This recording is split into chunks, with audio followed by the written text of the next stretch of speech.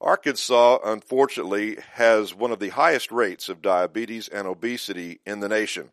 And health educators here in the state, including those with the University of Arkansas System Division of Agriculture, have been teaching children, families, and Arkansas citizens about health and nutrition for a number of years. I'm speaking today with Rosemary Rodibaugh, an Associate Family and Consumer Sciences Department Head and Professor of Nutrition with the University of Arkansas System Division of Agriculture. Ms. Rodibaugh, thank you for giving us just a few minutes of your time today to talk about this very important topic and for you to be able to share exactly what yourself and other county family and consumer science agents are doing to help address these issues of health and nutrition.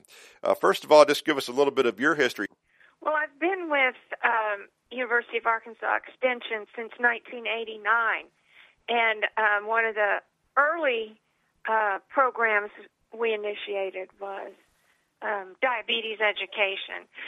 We help people manage their diabetes as well as some healthy weight programs. But I've been doing the SNAP Ed program since 1996.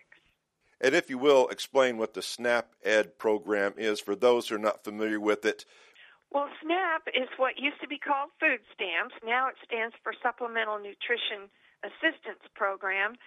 And SNAP Ed, there really are very few restrictions on what people can buy with SNAP food-wise. So SNAP Ed is designed to help people learn about making healthy choices so that they will use their SNAP benefits, to their benefit. I see here that there's another complementary program, if you will. It's called the Expanded Food and Nutrition Education Program, and that's a program that you're taking out into parts of the state as well. Correct. That program we call FNEP, and it's another federally funded program, and it's been around for almost 50 years. That program is very interesting and very well documented that it is effective in helping people save money and improve their dietary choices. That one is for families with children. So if there aren't children in the home, you can't participate in that program.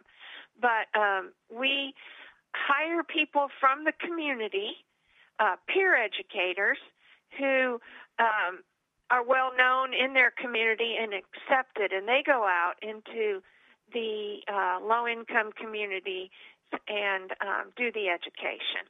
So that's done a little bit differently, but it's very effective. That's in 16 counties, mostly in the Delta and the southern part of the state, but we also have it in the northwest part in a couple of counties up there. And if you will, just kind of give us some of the data or the information about how successful you have been, the university has been in taking SNAP Ed across the state of Arkansas. I see some impressive numbers here about how you're getting this out all over the state. Yes, we work with partners in order to reach the SNAP participants. And so, for instance, we work in schools where 50% or more of the students get free or reduced price lunch. We work in Head Start schools. We work in senior centers, food banks, food pantries, homeless shelters. We're in all the DHS offices with exhibits and information. We work with the WIC program through the health departments, and we're also doing some work in grocery stores and other places like that. And one of our agents goes out into the community and even works in laundromat, reaching people there. So what we try to do is reach people where they are, because everybody's busy and people don't always have time or transportation to come to our program, so we take the information out to them. And we do reach a lot of children. That is a great group to work with to get them on the right path early in life. And schools are very open to us coming in and providing nutrition ed in the classrooms. And when we do, we always send information home to the parents. We have a lot of very nice behavior-focused materials that the kids take home and give to their parents. And we encourage the kids to talk to their parents about what they're learning in school. So last year we were in 234 schools with our SNAP-Ed program.